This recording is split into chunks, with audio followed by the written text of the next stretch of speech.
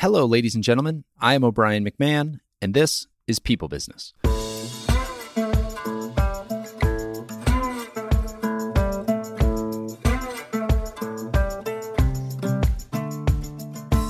Every business is in some way a people business.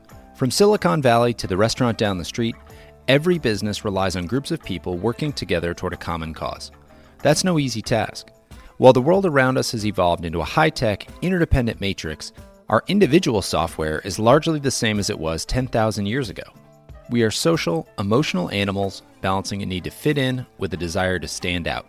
Bring us together in large groups, put money on the line, and anything could happen. This is a show where current and aspiring business leaders can understand the people dynamics at play in their organizations and learn skills and techniques to improve their chances of long-term business success.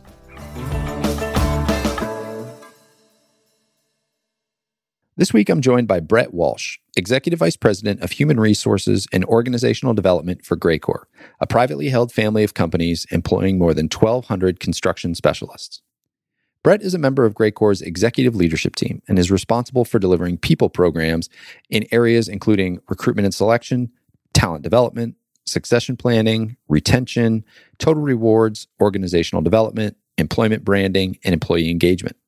He is an advocate for the personal development of his employees, and as you'll hear in this conversation, he's helped build out a robust development program within Graecor. The core of this conversation is focused on how Brett and the rest of the leadership team really turned a command and control culture into one of personal development and servant leadership. There's a lot that goes into that. Brett talks about all the different areas that hits and how you really have to create alignment, create some specific language that everybody's talking, and then get some wins along the way so that you can get everybody to buy in. It's a great conversation for anybody who's trying to improve the culture of their organization, strengthen the leadership within their team, and really build a better business. I think there's a lot in here, and I hope you enjoy this conversation. Here is Brett Walsh. And we are live. Brett, it's good to have you on the show. Glad to be here. Looking forward to it. Yeah, I'm looking forward to diving in here. I know you and I have had a lot of conversations around people development and how you guys do that at Graecor. But I think just to level set before we jump into this, it'd be good if you could pitch the company. Yeah, sure. So, privately held, third generation, family owned. It's a group of companies that will celebrate our 100th anniversary next year, 2021. Congratulations. Yeah, good stuff. A lot to be excited about. We employ about 275 salaried staff and management folks and another 700 plus direct hire craft construction folks executing construction projects from coast to coast.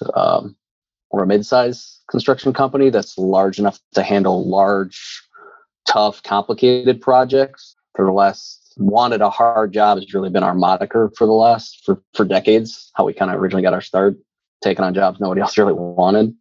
So we're large enough to do some of those tough jobs, but small enough to provide our clients with that kind of personal care and attention. Small enough to where we know all of our employees' names. Really most of our employees' spouses' names. Pretty flat organization. And, where folks feel like they're more than just a cog in a big machine. And our mid-size makes us rare these days.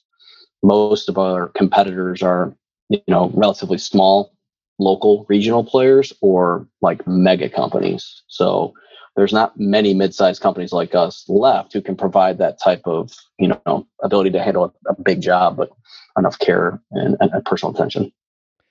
And what are some of those complicated jobs? Like what are some of the industries or verticals that you get into? Yeah, so we kind of split up company-wise by building type. We have kind of our heavy industrial side where that's a lot of stuff in work in the power process, metals markets, and we tend to self-perform that work, meaning we direct hire those craft professionals. And we do that across the Midwest and then in the Southeast markets, both on a union and merit shop basis. Those tend to be very complex, safety intensive, a high degree of quality. Usually there's welding involved. And then on the other side of that, we do commercial buildings as well. Different company, commercial buildings, light industrial type of projects, a lot of retail, a lot of entertainment, a lot of office, and quite a bit of logistics work. You can see these days a lot of distribution centers and things going up across the country, we do a lot of distribution center work. So during COVID, you can imagine our retail and entertainment, which is theater work, is evaporated. But we've got so much work on the distribution center side with some large, clients that you would recognize their names, certainly, both on dry storage and cold storage across the country, West Coast, East Coast, all points in between, that there's more work than contractors and teams to do the work right now. So that has really kind of kept us real busy the last couple of years. So you've got those divisions that are, like you said, based on building type. Mm-hmm. How do those interact with each other? Are they individual silos and people work for one of those and they don't touch the others, but the leadership talks to each other? Or they do they all report up to one person? What does the structure of that look like? Yeah, I mean, it's interesting. I think that historically it has been the case because it's, you kind of tell yourself that, hey, we're our own type of company. We have unique challenges that are different than those. But over the years, we've actually tried to bring those together, and we kept them separate and siloed for very specific reasons, especially on some of the union, non-union stuff. But over the last couple of years, we've been trying to gel into more of like kind of this one Gracore approach where, we want to ensure, because our clients are starting to look like that too, where we can kind of ensure our clients have a similar experience with us around how we manage budget, schedule, safe and high quality execution of the construction project. So we've kind of, over the last couple of years, we've been talking more about one Gracore. And so historically, it's exactly how you laid out. The leadership would talk to each other, but within the operating companies, they didn't spend a lot of time with each other. Now we're starting to share resources way more frequently across companies. And I think we're better for it. We truly are. So I want to get into that later, but I'm gonna pause on that one and ask a couple questions in the meantime, because I think we'll come back to that concept of melding those silos together. How would you describe the culture of the employees at the company? Well, it's interesting. I mean, I've been with the company for 10 years, and I've been my entire career of human resources and organizational development, learning development has been construction. And so most companies tend to have, at least historically, and have now maybe shifting away from it, tend to have kind of very command and control cultures. Like there's usually folks in leadership roles who are engineering, technical minded folks who are excellent problem solvers. That's why they do what they do. But it also means that those same folks, it gets reinforced over their career that they think they have all the answers, right? And pretty soon they act like they have all the answers. So there's a lot of like, the most macho person serves as kind of the all-knowing wizard of that company, and nobody can make a move unless that person says so. And over the last 10 years, we've really shifted towards more of a, flipping the org chart upside down, and more of a, like we had talked before in the past, a little bit more like a servant leadership culture, where we are here for our employees to provide them the resources and tools, learning, training, and mentoring they need, and not the other way around, right? That we're here for them, they're not here for us. And so that type of culture it's evolving as we speak, but it is certainly taken hold, and we're a better company for it because people are smart, they have good ideas, and we want them to have ownership in how they, manage their business, how they solve problems, so that we are challenging them so they can become future leaders. And we've seen the downside of only having one person have all the answers. It doesn't leave you with much of a pipeline for development. Yeah. Well, and I've heard the saying, 2 is 1 and 1 is none. So if you only have one person who's got all the answers, you're very exposed. Correct. No, we've seen that. And the way that you describe that is how I would describe sort of the stereotypical construction environment, right? Like from somebody on the outside looking in, like, what would it be like to work at a heavy duty construction company? Like, those are some of the words you talked about: macho, command and control. You didn't say alpha male, but that could be thrown in there too. Sure. And yet I know from our conversations that you have done a lot of that work to turn that on its head. What was the impetus for that switch? Was there a moment where somebody said, you know what, this isn't working? Or was it more of a gradual shift? How did that work? Yeah, it's interesting. When I interviewed for the company, I mean, I think a lot of it was recognizing that some of the leadership and the ownership had recognized that we were asking people to make decisions about people that they didn't feel like they had the full confidence that they knew what they were doing, or they didn't know what best practices were. And so, I mean, that's why they were looking for someone to fill that role to begin with. And then I think it was a gradual thing over time. I think long term they recognized, hey, we can't continue this path. We need somebody in this role who can bring ideas, fresh perspective, and come to us with some creative solutions on how we could maybe do this better. And so I think it was a testament to the company recognizing that they didn't have maybe the thought leadership in the organization they needed. And then I think just gradually it grew as I came on board and as we fleshed out our team and what that looked like. Pretty soon you start building some credibility with what you talk about and how you talk about it. And so I think for us being the approach of being a business person first and an HR person second really mattered to our folks because we could speak the language of business. So that was important. But pretty soon you start getting some wins on the board and be like, hey, if we approach it a little bit different than what you guys are used to, you can get this result. As that all evolved, I think we started recognizing that we had gaps in the pipeline, significant gaps in the pipeline of talent, and that we were not challenging people to get qualified to take on new roles. We were simply promoting them into new roles, but they were just really good individual contributors. They were not very good leaders of others. So is it fair to say then that impetus was just somebody realized that they needed a person to lead the people side of the business, to lead human resources, talent, whatever you want to call that division, that nobody was really an expert on the people side of the business and they needed somebody to come look at that. And then they brought you in, you build out a team, and just over time through your conversations, like you said, you identify some gaps, you get a couple wins, identify some more gaps, get some bigger wins, and it's just kind of rolled on from there. Is that a fair summary? Okay. Yeah, that's right. And because it's all so interconnected too, because it's not just about it's not just about the culture. It's not just about how you develop people. It's everything. It's your entire people management approach. It's how we hire. It's where we hire. It's how we onboard. It's the clarity of expectations we provide.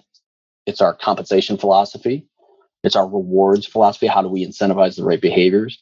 I mean, so all those things have to be aligned and in sync. Otherwise, you're going to get friction points. And so I think that added a lot of unique value that the company maybe had not seen up till that point. And so honestly, a lot of those good ideas and good questions were coming from the business leaders. They just needed someone to help kind of funnel those and kind of like really attack the issue, attack the problem, and really just come up with some good ideas. And many of the good ideas came from them, or just things that they had brought from different companies or construction peer groups that they're familiar with. And so, yeah, I mean, it was a team effort to come up with, the right answer. A lot of times we talk in organizations, it's not about who's right, but it's about what's right. And that was definitely, that type of approach really served us well throughout just how we fleshed this thing out and built this thing out over the last 10 years. It's been fun. I've heard that it's not who's right, but what's right. But it's always good to write that down again and take that as a note, because I just think it's so important to remember that. And one of the big themes that's come up on this show a lot is humility. And just the reminder that we all need all the time that humility is important and that it's about what's right, not that you're right. Mm-hmm. Yeah. So what does the process look like to align all of those different pieces? Because you rattled off a lot of different pieces that kind of fit into that big pie. And I can imagine that could be a really daunting project to take on. And it can also be too much change for people to stomach if you try to rip the whole Band-Aid off it at once. So what does the process look like in the beginning to get alignment, to even figure out basic strategies, what you wanted to be aligned to? What does that look like? What do those conversations look like? Well, it was easy. To my mind, that was a relatively easy exercise because the company operates by such strong core values that was, once you have alignment on like what is most important to us, who do we want to be? What do we want to be? Once you have clarity of those values, that the rest of it becomes a lot easier just to point your ship in that direction. And so there's one thing I will say is the company is very, very strong on its core values. And one of those is being a family style culture and the development and growth and, helping people achieve their potential.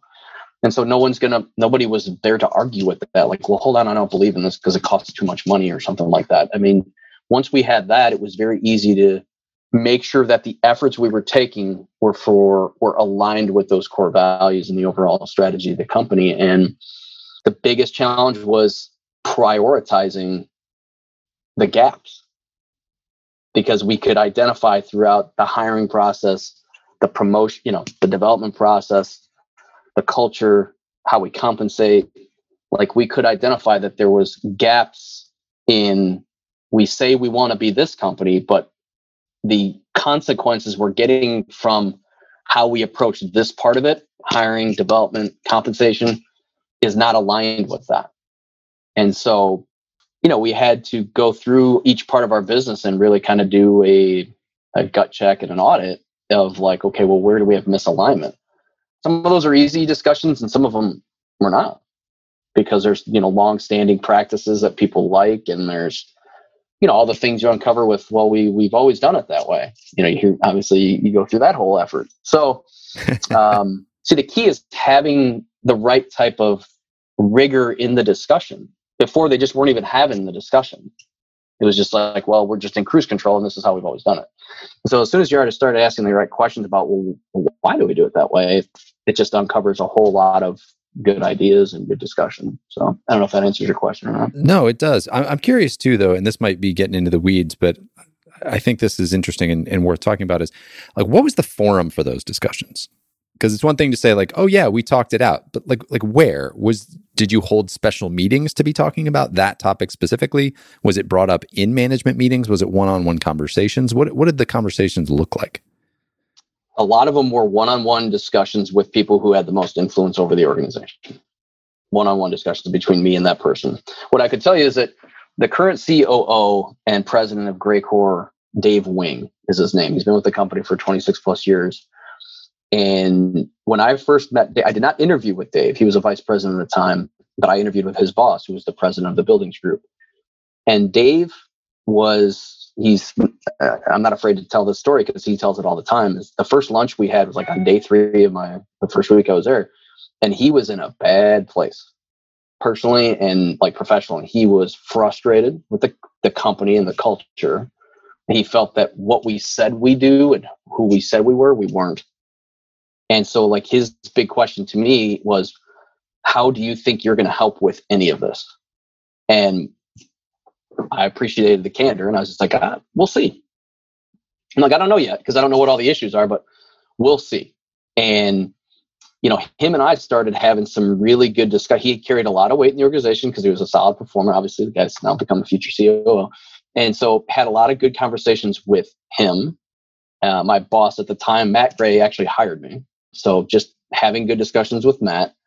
And pretty soon you're just having the right discussions with the right people who tend to have a high level of influence and have a loud voice in the room. Once you've had the right discussions with those folks and you're aligned and you're seeing things similarly and you're giving them new ideas and giving them new things to think about, they, one, get excited, and two, they start pushing it for you. You're not pushing, they're pulling. And once you've done that, it's hard to keep up because we want to do everything at once. And it's like, well, hold on, we can't declare victory yet on this area. There's still a lot of work to do and a lot of detail here. That's how I approached it, is having individual discussions with those folks to understand what are their heartburners around, what their issues are, and then just talking about how we could fix it. Or a lot of times it was like, well, why is that such a problem for you? And they would explain why. I'm like, well, and then you'd explain like, well, it's not really that big of a deal because there's this other thing that we could. And pretty soon these discussions that's the biggest thing for me, is these were quality dialogues. They just didn't have anybody to have with before. And once you just ask them more questions, try to get to the real heart of the issue, it just, one, I think it was therapeutic for a lot of them. And two, it was just like, hey, you're not the only company in the world who goes through these things. There's other construction companies, other companies in general business who just struggle with these same things. You're not unique. So we got to fix it. Let's address it. And so that it breaks down some walls, and then it gets a little bit of enthusiasm going, and they feel like they have a partner in crime. Dave calls me, we refer to each other often as partners in crime, and that we're brother-in-law this topic or whatever, this issue with our folks internally. And so I could just tell you, I mean, he alone, and not alone, him and a handful of other folks in the organization, you build those types of relationships. There's plenty of them. There's several guys at the VP level and those aren't all easy discussions. And they oftentimes, you have to tell them that you disagree with what they're saying wholeheartedly. At my core, I don't believe in what you're saying. And so you have to go through that whole, right, kind of tough discussion thing.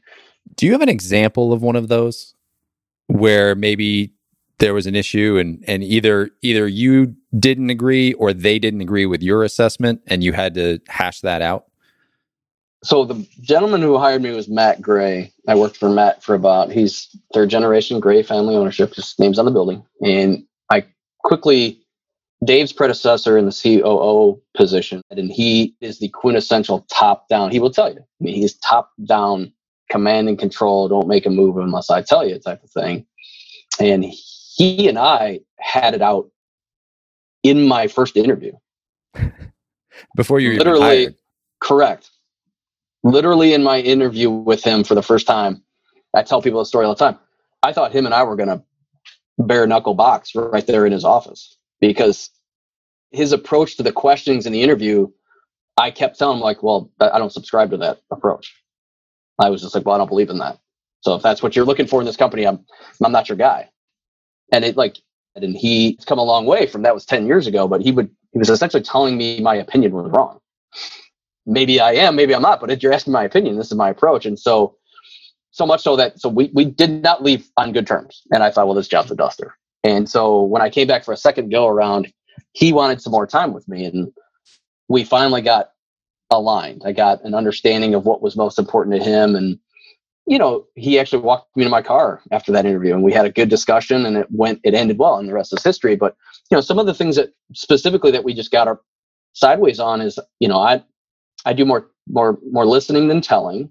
And, if I think there's my worldview and my perspective on the world is just one of 6 billion views of this world. So while I feel strong and I have conviction with a lot of how I approach my job, I don't come into it thinking that it's the only answer. And I think he was asking me to, kind of think that way.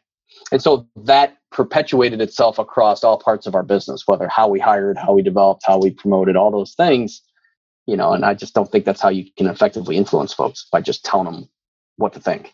So I got a bunch of questions coming out of that one, but sure. First one is, so what did the second conversation look like? Was it you going in and asking more questions and uncovering more from him? Was it that he had just cooled off and really thought about your answers? What allowed you to get better alignment? I think it was me asserting myself with him. I think it was in his mind, it was seeing if I could handle that type of tough discussions. And, I could tell he was a very candid and blunt guy. And so when I was answering some of his questions, he would interrupt me and I'd say, please let me finish. And stuff like that, I think was what he was looking for, that I could. So he was testing you a little bit in that first one. That's what I sensed. And I kind of asserted and, barked back at him like, well, hold on. That's not what I said. I said that a couple times. Let me finish. And that's not what I said. Were repeated multiple times in that interview. And so I think every time I did that, he had a smirk on his face. So I think at the end of the day, he was just, this typical construction guy. Just want to see if this person can handle the heat a little bit. So see if you can hack it. Yeah. And I'm like, hey man, I've worked for tougher guys in the construction space, and if you want to do this way, that's fine. That's not my MO, but okay, I'll play along. So it was good. And I think it earned his respect and trust. And throughout my employment with him, I mean, he just recently retired a couple years ago. We had multiple staring contests in meeting rooms where, it's just like, I don't agree with that approach. And because I don't think it's aligned with the culture we're trying to say we want to be. And so, well, that's a good point too, right? It's not just, I don't agree with you. It's, I don't agree with you because I think this is not serving the goal that you have. Correct. That we say we have. We can't see one thing and do another. And I feel like that's what's going on. And that's where I think Dave, my current boss, I think Dave he wants to be real sure that how people experience us, both from the client side, the employees side, our trade partners, all of our subcontractors and vendors, the community in general, how they experience us is consistent with how we describe ourselves. And so our job these days is run around the company finding areas where that's not happening and trying to sniff it out and address it. by trying to uncover the why and trying to empower our managers to think about the business a little bit differently. And just, a lot of things you go in with the best intentions in mind, but there's unintended consequences. So we spend a lot of time in the organization trying to sniff out where we're not delivering what we promised in a lot of different areas. So I love that. That's just the way my brain works too. Is like, I need to know the mission. I need to know the purpose. And if I do, then I can look at the whole thing and figure out how we get everything aligned for that purpose. But if I'm not clear on the purpose, it feels really wishy-washy, and I really struggle to make decisions. And so it's funny whether it's like being on a nonprofit board and like trying to plan an event, or like a line of business, or even just deal with a client. Like if we can't define the purpose of the exercise, it's very hard to then make decisions on it. Sure. Yeah. What are we trying to accomplish here? Yeah. And I can be that pain in the ass in a meeting who's like, well, can we go back to the beginning here? Like, hold on. I don't think we've got clarity yet. What are we doing? I'm still confused. I might be the only one, but I don't understand. Right. Being willing to say that. So let's keep unpacking some of what you said before, which is that you like to listen more than you talk, and you believe that your opinion is one of however many. Have you always been that way? No. And I say I listen more than I talk, but that's probably BS. Like I'm hardwired. So we at GreatCore, we utilize, there's Myers-Briggs, there's the DISC, we use the PI. And so we create job targets for both personalities and cognitive skills for each job. And we have a job target that if we go out and interview somebody, we hope to find enough similarity that they can step into the job and understand the demands of the job. Personality tends to matter. You don't hire a business development person who's an introvert, right? And stuff like that. And so I've been around those types of assessments my whole career, and I've done it myself. And I'm hardwired probably more like a construction person. It's quite assertive and a high idea generator with a strong sense of urgency. So, I've had to learn over time through good feedback and coaching and marriage and kids to, listen and really listen to understand where someone's coming from. And it does not come natural. I have to work on it. It is hard work for me. Literally, sometimes I have to like physically bite my lip, but it's important. And if you're conscientious and you do it deliberately, it's a skill you can build. And many people may not consider that a skill, but I do, because it takes work. And so that's, that's something that's evolved over time. And so we talk to our people about that quite a bit, that just, when you take a personality assessment, you get your report back. Those weren't facts to us from God. They don't determine who you are and what your behavior is. Yeah. You can behave differently, and you can learn new skills and new behaviors over time if you work at it. And otherwise, if we didn't believe that, we wouldn't invest so much in learning and development, right? We're building up knowledge, skills, and abilities so that you can show up differently to work. You can act differently, you can do things differently. So, and we believe you can learn and develop those things. And so, we tell people like, hey, this is as much work as anything else. It's like a golf swing. You got to get out and practice it. And this is actually harder than a golf swing physiologically. So we spend a lot of time, people like, hey, if you want to put in the work, there's a reward, but it is work. And so that's just something that I have, and I slide back too. When my temperature gauge goes up in a tough, crazy week, or I'm stressed out, that's when we warn people like, hey, your stress levels that's where we're going to see the real you. And if that's extreme, you got to be careful. So yeah, that's something culturally we talk about a lot. It's, know thyself, and then try to, if you want to change and act differently, you can, but there's effort.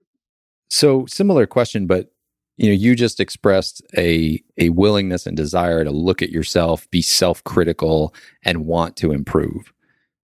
Was that inherent, or have you learned that through mentors or other people? Yeah, I don't know. I'm one of 7 kids, big family, Irish Catholic, and so I think when you're around older brothers, I have four brothers, 2 sisters. I'm the second of the youngest. So I think that kind of gets beaten into you a little bit. Like, you got to get better or you're going to get left behind, whether it's in sports or like we would joke in our family, like if you're the last to the table, you're going to be the last to eat. There's not going to be much food left for you. It's like my wife makes fun of me because I eat fast. That's not out of coincidence. You're like, no, that's a survival skill. It's a survival skill. And so I think that just I'm a competitive person. I, played sports, and I want to win. And I think that's part of I think it's a combo of the nature and nurture stuff, but I think it's been enhanced by having really great mentors throughout my career, good coaches, and just good people who are willing to share and be honest with you and provide you that type of feedback. I mean, the good thing about implementing a lot of these 360s and leadership development and learning development is that I usually got involved with them on the front end to like test it out to see how it works and how our people would experience it. And so I got benefit out of that at an early age. And so, I mean, the first company I joined out of college was a high care, high candor culture, and they really gave it to you straight. And I think that has served me well in my career. So I think we tend to look for people like that who are open to getting feedback and do something with it. Yeah. And it is interesting too, how much, if you have a little bit of drive, how much then failing becomes the impetus to try to get better. Because you're like, Jesus, I never want that to happen again. So what do I need to do? And then, sure, inevitably you fail again at some point, and you're like, well, God, and now I got to get a little better and a little better. And it just sort of builds that habit in you, I think. Yeah. And then it becomes a habit, like you said. Yeah. I mean, I think it really, then it's just like, it's who you are. Yeah. Right? You're kind of ingrained. So yeah. I was having this conversation with somebody yesterday, actually, where we were talking about giving tough feedback and about how we want to make sure that everybody feels good. And they said that they were in a meeting, they were talking about making a change, and they said, well, we can't do that because there can be a lot of people that don't feel good about that and that don't like that. It's not going to make them feel good. And we had the conversation about like, well, some of the biggest growth moments you have are in times where you didn't feel good. The whole reason you got better is because you didn't feel good. You never wanted to feel like that again. And so there is an element to candor where, yeah, somebody's not going to feel good, but that's actually the favor that you're doing somebody. Yeah, I mean, that's an ongoing challenge for folks, and it's tough for everybody. Yeah, and I'm no different. I don't love those conversations. I don't run towards them, but depending on where you're at in your organization or in your life, I mean, whether it's family or a coworker, whatever, what's the alternative? I mean, for us, I can tell you that just in my career, going through what we went through post 9/11 with just general business falling off the table, with 2007, 8, 9, how it's the general economic conditions. I mean, yes, I remember that vividly. It was before my time at Graycore, but having to have discussions with people about losing their job. And those decisions were made because maybe those folks weren't the strongest performers in the world, but those folks didn't know that. They didn't know that. Nobody had put their arm around them and said like, hey, we really need you to improve this knowledge, skill, or ability. Otherwise, it's going to hold you back, not just at this company, but in your future. And so the alternative is that you're not honest with somebody and you don't step into your job as a leader and a coach to say like, hey, these are the things we really love what you're doing, but let me just speak to you as honestly and as specifically as I can. You're underperforming in these areas and we know you're better than that. So like, let's work on how we can build those skills and develop a plan to do so. I mean, that's easy to say right here on a podcast, but those are the types of conversations that we try to develop our folks to get used to having in a very like straightforward, just like I just said it way. Like, it's okay to tell someone like you're underperforming in an area, but we know you have the capacity and the skill and the potential to do it. We just need to work on it. It's just like anything else. Otherwise, you're saying goodbye to people who are 40, 50 years old, who have limited skill sets, knowledge, or ability because no one's taken the time to give them that tough love. And now you've crippled them to find another job. And they got kids in college or in high school. I mean, how is that nice? Is that fun? I've been through that and it's not. It's awful. So I think on that often when I'm forced to having a tough discussion with somebody around them failing to meet expectations, because I don't say it's like you're a bad person because you're doing this. It's like, hey, this is our issue together. Let's work on it together because we are a team. But you've got some ownership. I've got some ownership. Let's work on it. And that can be easier with practice, with the right tools and with the right framework. That's what a lot of our leadership development efforts are focused on. And I'm not talking about like role play scenarios. I'm talking about their teams, their issues. What are you dealing with today with a team member that you're struggling to address? Let's talk about that, because then you can go do something about it tomorrow. So that's where a lot of our leadership development and ongoing management development efforts are really focused on. So I was going to ask you about your leadership development, and I think you answered probably at least part of that question. So how are you then holding those leaders accountable to having those conversations? A variety of different ways. Clarity of expectation. You're no longer an individual contributor. You just joined the ranks of responsibility to others. So let's unpack what all that means. You don't get to just show up and do your own individual contributor work and just leave those people in the dark. And is that a conversation they're having with you one-on-one, or is that they go into a program when they become a manager and that's a big impetus of the program or a big theme of the program? Yeah, I mean, that's their managers having the management discussion with them. Okay. Hey, a couple of things at play there. I mean, part of the understanding is if someone wants to move, let's say, from an assistant project manager, which is I would say that's our hybrid of leader of self and leading others. They're starting to get some experience with leading a subcontractor, leading a small team of interns or young project engineers. So they're just getting that informal experience of that. And so that's when they make the turn from assistant PM to project manager. So part of them getting promoted to project manager is the project manager job description and competency model has leading others' activities and behaviors you have to demonstrate with some success. So before you get the job, you have to start demonstrating an ability to coach and develop other people. And so I would just say, just for the benefit of whoever's listening to this, if you're relying on your HR person or leadership development people to do that, you're not winning. You're not doing it right, because that's part of what we were saying before is you have to have one wizard in the company and they direct all this stuff. That means you're doing it wrong. The idea with any kind of building a safety culture or building a learning and development culture is effectively as I'm trying to work my way out of a job, because the management team and leadership views it as part of their job. So it is prevalent on how people experience us as an organization. They don't need one person to just be the wizard and tell them what to do on leadership development. That's how they experience it. That's who we are. If you want to get promoted at GrayCorp, we're looking forward to it. There's multiple different ways. You have to be technically sound. You have to be good with clients. You have to be able to estimate. You have to be able to manage things, lead people.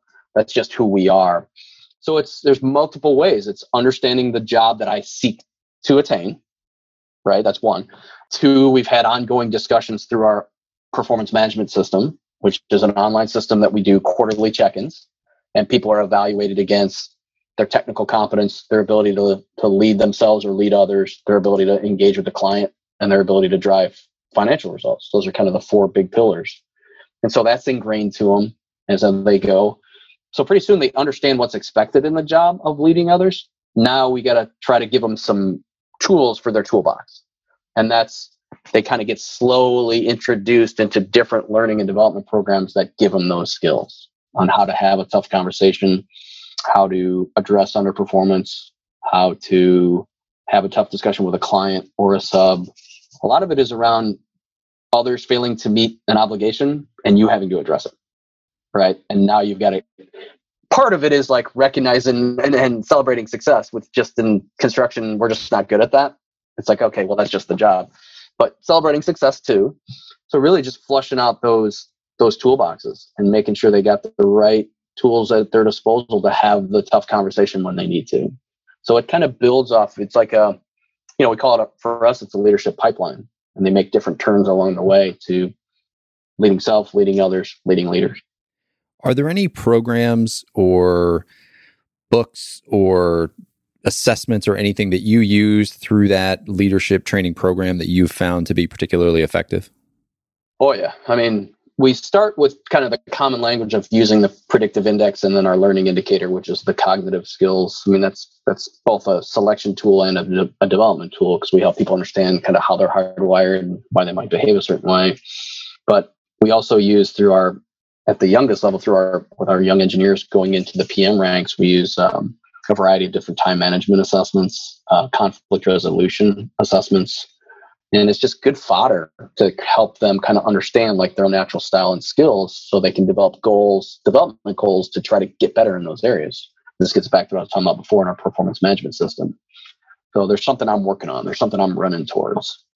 So those are just a couple. And then as we get into more of the pure leadership development, it's a combo of 180 degree assessment, a 360 assessment. We have within our project management system, we have a feedback tool that allows you to it allows me to seek feedback on my team or team members, and I can send that out to multiple people internally that they interact with. So that's good assessments I can get from those people's internal clients. Tell me how my recruiter's doing in areas of A, B, and C. What should they start, stop, and continue doing? Stuff like that. So there's a lot of different assessments I can pull. And then, within our leadership development stuff for leading self and leading others, there's a pre-assessment that we do on a 360-degree review, and then there's a 6 month after they go through the session to see if the behaviors have taken. So those are some assessments and tools. Our compensation and incentive compensation is set up to reinforce how well they do with leading self, leading others.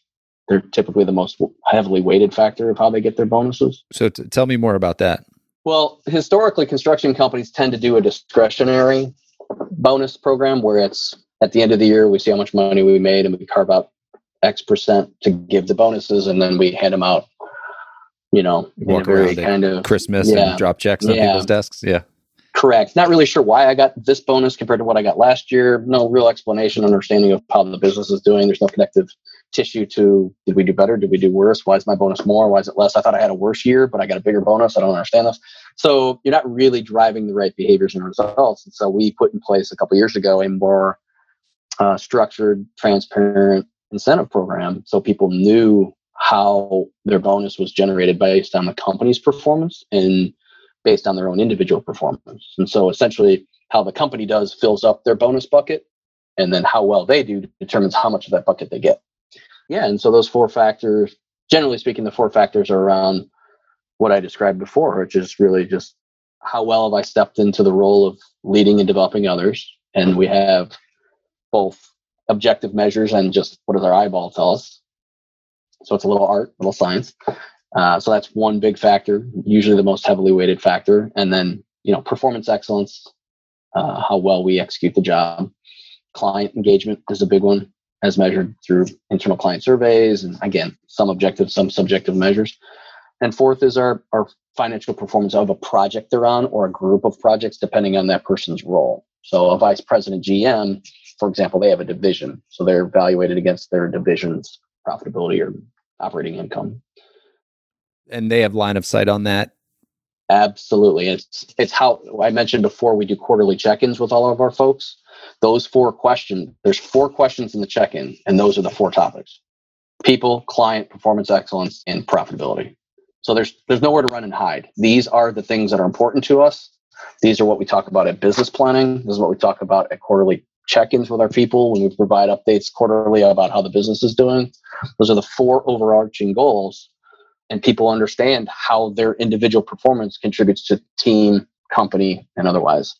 And we spend a lot of time. I mean, the reason that the people development is weighted so heavily is because in our labor market, construction right now, like many, even going through COVID right now, it's tight. It's super tight. It's hard to find good people and good talent who are similarly focused and like-minded culturally as we are. And so we have found that the best way to go about doing that is have a really strong farm system, people coming in through college, a good feeder system, and really Gracorizing them along the way and keeping that pipeline full instead of having to go out and hire, a free agent who comes from a different company with different values. And just that has not worked for us. We have not had success with, especially to lead a division or lead a market. Our batting average in that regard is really low. And so what we know is successful is bringing people up through the company who we know, we trust. They bring that culture. We trust them, and they can grow and advance the business that way. Yeah, it's funny. I mean, our business too, we have people who've joined from the outside, and they're great members of the team right now, but there's definitely a fairly long period of time where they have to adjust to the culture, and there's some growing pains when they come in. But those people who have come up through the ranks, who are just hungry to get better and take all the learning opportunities, those people just wind up being fantastic leaders throughout the organization. Yeah. Again, we're not past isn't always prologue, but we know that what works for us and where it's just riskier to try to go out and do that. And we're a risk averse company in a pretty risky business. So we really try to manage that tightly. So we understand the damage it can do to the credibility of the management leadership team as well. When people who we've developed and brought up through a company. We talk to them a certain way, and then we hire somebody who not really on board with all that, and they see it and like, how is this person managing me now? And what does that say to me? Yeah. It's that's where we look for gaps, right? Misalignment. What is the hardest thing for people as they're coming up through that, and you're teaching them that servant leadership that you mentioned at the beginning? Like, where do you see people have the biggest struggles in grasping that concept or adapting to that philosophy? Delegation, I would say, is our biggest challenge. Giving it away, trusting that others can do it, if not exactly the same way. I mean, part of that servant leadership, like you said before, is kind of being humble that, one, you're not the only person who knows how to do this. You're not the only person who knows how to do it well. And just because someone else does it differently than you doesn't mean it's wrong. And so that's what our folks tend to struggle with, is what makes them excellent individual contributors usually is their ability to do that so well, solve problems, do those individual contributor tasks. But pretty soon we identify that they have some other skills that we would want to take advantage of that influence the rest of the organization. And the hardest thing, we just went through a leadership development cohort a couple of weeks ago, and 80% of the room, it's like, just can't let go. And we talk to them like, well, is it can't let go, won't let go? Like, what are we, is this a baked in excuse on how you don't fully step into your role that we hired or that we promoted you to? Like, What is this? Let's define some terms here. Yeah. And once you get to the heart of it, it's like, I could give it away. I don't want to give it away because, one, right, a lot of checklist minded folks. I checked the box of all the things I was supposed to do today. Now you're asking me to have conversations with people and grow people and coach people, and I can't see something tangible as a result of that. And so this is just, hey, we get it. You're not alone. We're asking you to do some things that are less, that concrete, but you're not, there's ways to cope here. And you've got a network now, a peer group of other 22 people in the room who have gone through this. You got 100 other people who went through it over the past 3-4 years. You have a network of people who understand where you're coming from, and they figured it out. And it's not about perfection. It's about improvement. And if we can move the needle just a little bit with all you folks, then we're in a better place than most companies and where we were at yesterday. So giving away the technical skills, giving away that responsibility, that for us has been our biggest challenge, delegation. Yep. How do you help others? But this is true for you too. So, you mentioned you want to work yourself out of a job. You want to give it away. Well, part of that can be scary because it's like, okay, well, I would just work myself out of a job. Now I don't have a job. What do I go do? But the reality to that, I think, is, you need to be elevating yourself. Correct. So leading at the right level. Yep. Yeah. So how are you, you can answer this either way you want. You can answer it personally or how you help other people, but how are you elevating then while giving it away? Well, maybe that's a bad question. No. I get it. I think it's a combination of having updated goals and targets so that you can understand, like you said, like we talked about before, what is it we're trying to accomplish now at the next level? Like, what do I have? Why is it so important that I give something away? What's next? What do I have to be focused on? And so you got to start there. And I think this is for me personally, this is a good discussion that I have frequently with my manager, Dave, is that hey, you and I have talked about accomplishing these goals for you and your department, and we haven't made much progress here.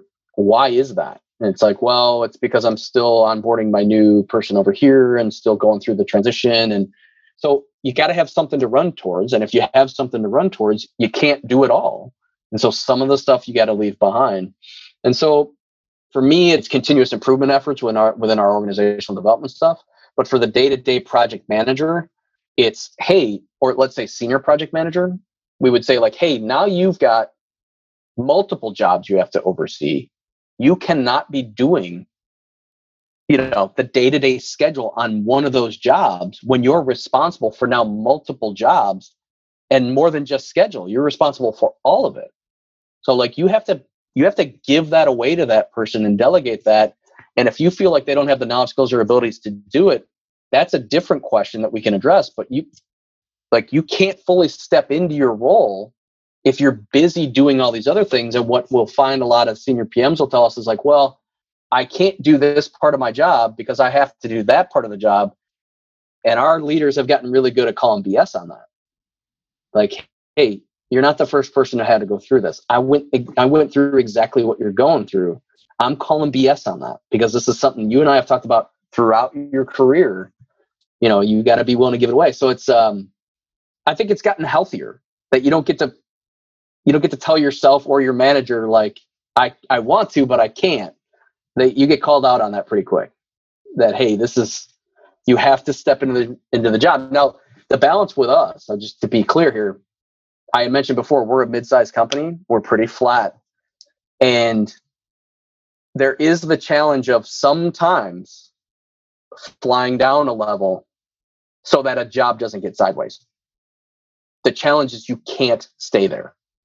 Like, we tell our people, like, hey, it's up to you to figure out the balance of when you go down into the weeds to make sure that the end result for the client is positive, but you don't get to live there. You have to get out of that because there's still this other work you need to get done.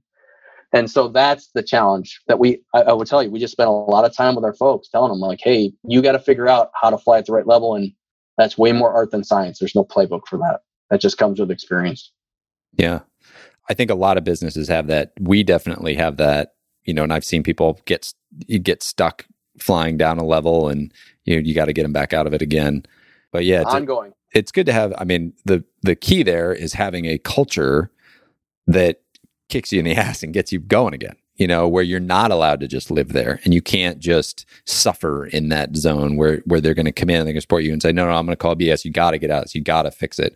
You got to go through whatever that pain's going to be to figure this problem out, because we're not going to accept this. And ultimately, that's to your point about, you know, it's not nice to just let somebody sit there, you know, because there's going to be a long-term problem. Like, you're doing the kind thing by giving them a little kick in the pants and getting them back in gear.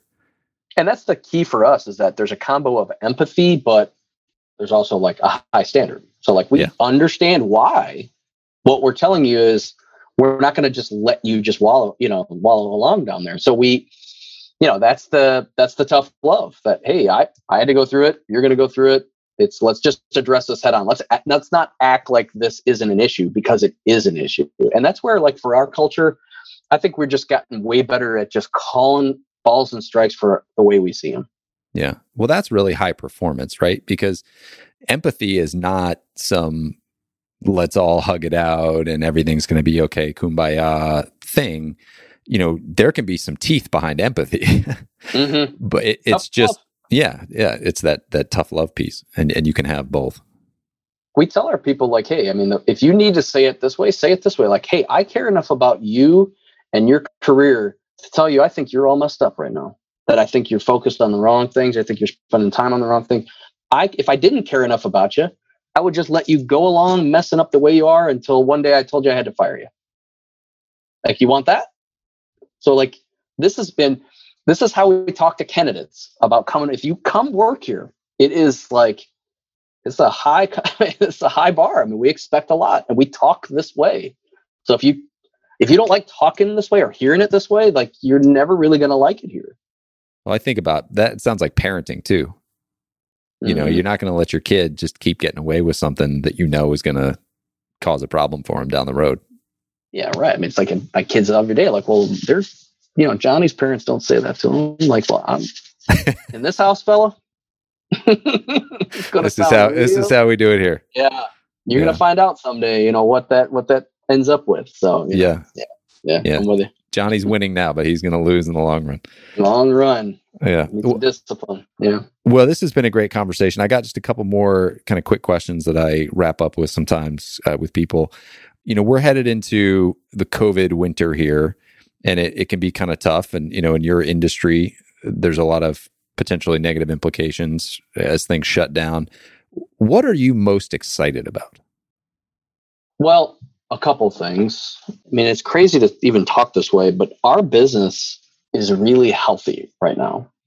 We went into, our 20 results are already in. Our fiscal year ended in the end of September. So our 20 results are in the book, and we're already on our next fiscal year starting October 1. And last year ended way more positive than we were expecting, the COVID kind of happening. And we are super optimistic of what it looks like for the year we're in and the next 2 to 3 years. We're really bullish about. I know general industry is a little scary and a little unknown right now, but we are feeling positive. So that helps a lot. That's one. More personally, I'm enthusiastic and excited about our pipeline of talent. We just went through a talent review.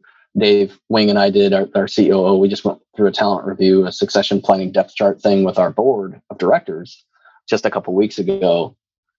And while we certainly have some gaps in some areas, boy, we got a lot to be excited about in our talent pipeline at the project management level, assistant project management level, the project engineer level. I mean, we're going through and doing like evaluating performance and potential and like impact if they were to leave us. And we're like talking glowingly about a group of a class of project engineers where we had more. I mean, normally you got a normal distribution of kind of your mid-tier players, your low players, and your high player. We were top heavy for like high talent, high potential folks. Like, our biggest challenge is like, how are we going to quickly find opportunities for these folks to quickly promote them? I mean, they are very talented. And so I just get, I don't know, it's weird, but I get amped up about, I do coaching with my kids, baseball and basketball and stuff. And I just get really enthusiastic and excited about watching people achieve and just watching them kick some butt and do well. And we've got a bunch of them that have so much potential. I mean, it's a testament to our management team and really the coach. We talk a lot about developing a coaching tree, like who's on your tree, like who have you developed? Yeah. And paying it forward and all that. I mean, that's a lot about how we talk about our business. And this guy's got a lot to be excited and enthusiastic about and proud about, because we've got some really talented folks who are going to do some pretty awesome things and are going to really advance our business, give us so much more flexibility and options to grow the business because we got the talent to do so. So just going through that last week, it was so like, man, I can't look at this. This is incredible. So That congratulations. would feel good. Yeah. I mean, normally you're like, oh God, what are we going to do if someone leaves? But we've got, again, that's always an ongoing concern about risk of, retention risk and what happens if the impact of loss and all that. We go through all those iterations, but we feel like we could maintain if we did have some bad things happen, but hopefully we don't, because we create a place where people want to come and stay. But feeling good about that. That's really great. Good. So my last question is one that I've asked everybody, and curious on your thoughts. What is the purpose of business? Well, that's pretty esoteric there, man. That's big picture stuff. I mean, your opinion you don't have to give some earth-shattering answer, but I'm just curious, kind of your take on the purpose of business. What's the point of the whole exercise? The whole effort. I mean, to me, it should be an ongoing, sustained machine to provide, that is intended in my mind just to raise the quality of living for everybody. I mean, you think about the give and the take and the value proposition between an employee and an employer. I think there's oftentimes, this time of year tends to be one of those times of year where you reflect on, like, what do we have? What does our family have?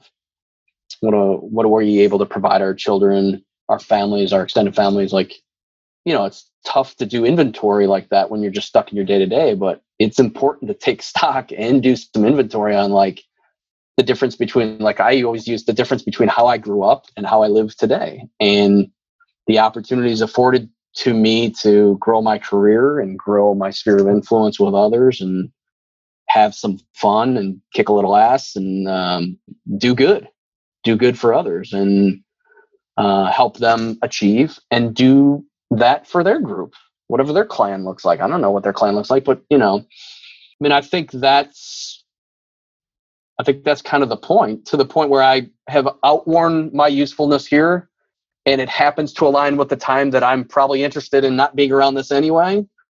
And now I'm going to go do something else that looks like chasing a white little ball around a golf course all day. I think it kind of works. It's got this nice kind of like timing of it that, like, I contributed a lot. Now it's time for me to go and let someone else contribute a lot. Just so that other perpetuating the whole society. Correct. So that young people can gain wisdom and learn from our stupid mistakes, provide for their group, and the whole thing just continues on a cycle. And those people then, take care of old geezers like us when we're, kind of who need it. You got a few more years left. Yeah, that's true. And it's interesting to begin the discussion about like, what do the next 10 years need to look like? So yeah, I definitely got some time left, and I've got a lot to contribute. I hope I can and continue to provide value to folks. But I mean, to me, it's just like, who was I talking to about this? Early in your career, you really focus on what can you get? What can I get? I want more money. I want a big job. I want a big title. I want to, whatever. But pretty soon, you make the shift to what can I give? Like, and who am I? What legacy am I leaving? What are people going to say about me when I'm gone? That is more important to some people than others, but it happens to be important to me that I hope that I left a positive influence on others and a good stamp on them in their career so that they can do the same for others. That's, to me, is the whole pay it forward thing. And I just, regardless of your religion, your faith, whatever, I think that just good people tend to do and think that way. And I think that that's good and healthy for our society, our economy, our country, yada, yada, yada. I think that was a beautiful answer. That was great. Well, it sounds like you have had a hell of an impact over the first 10 years at GreatCore, and it'll be fun to see what you can do over the next 10. So I appreciate that. We're having some fun. Yeah. Definitely having some fun. Well, Thank you for coming on here. Really appreciate it. I'm excited to share this. I think this is a very dense conversation, and I think there's a lot in here for people to unpack, and a lot of the issues that you've worked through, a lot of issues that other people are going through. So I think it will be helpful, and appreciate you sharing. I'm glad to hear that. Appreciate the comment. Yep. It's good. All right. Well, thank you. And all done for now. Thanks again.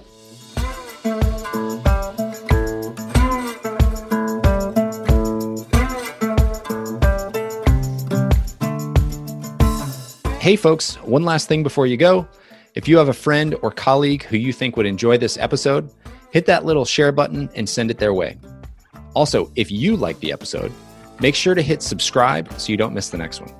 That's it. Thanks for coming. I'm O'Brien McMahon. Go make the most of your business and the people in it.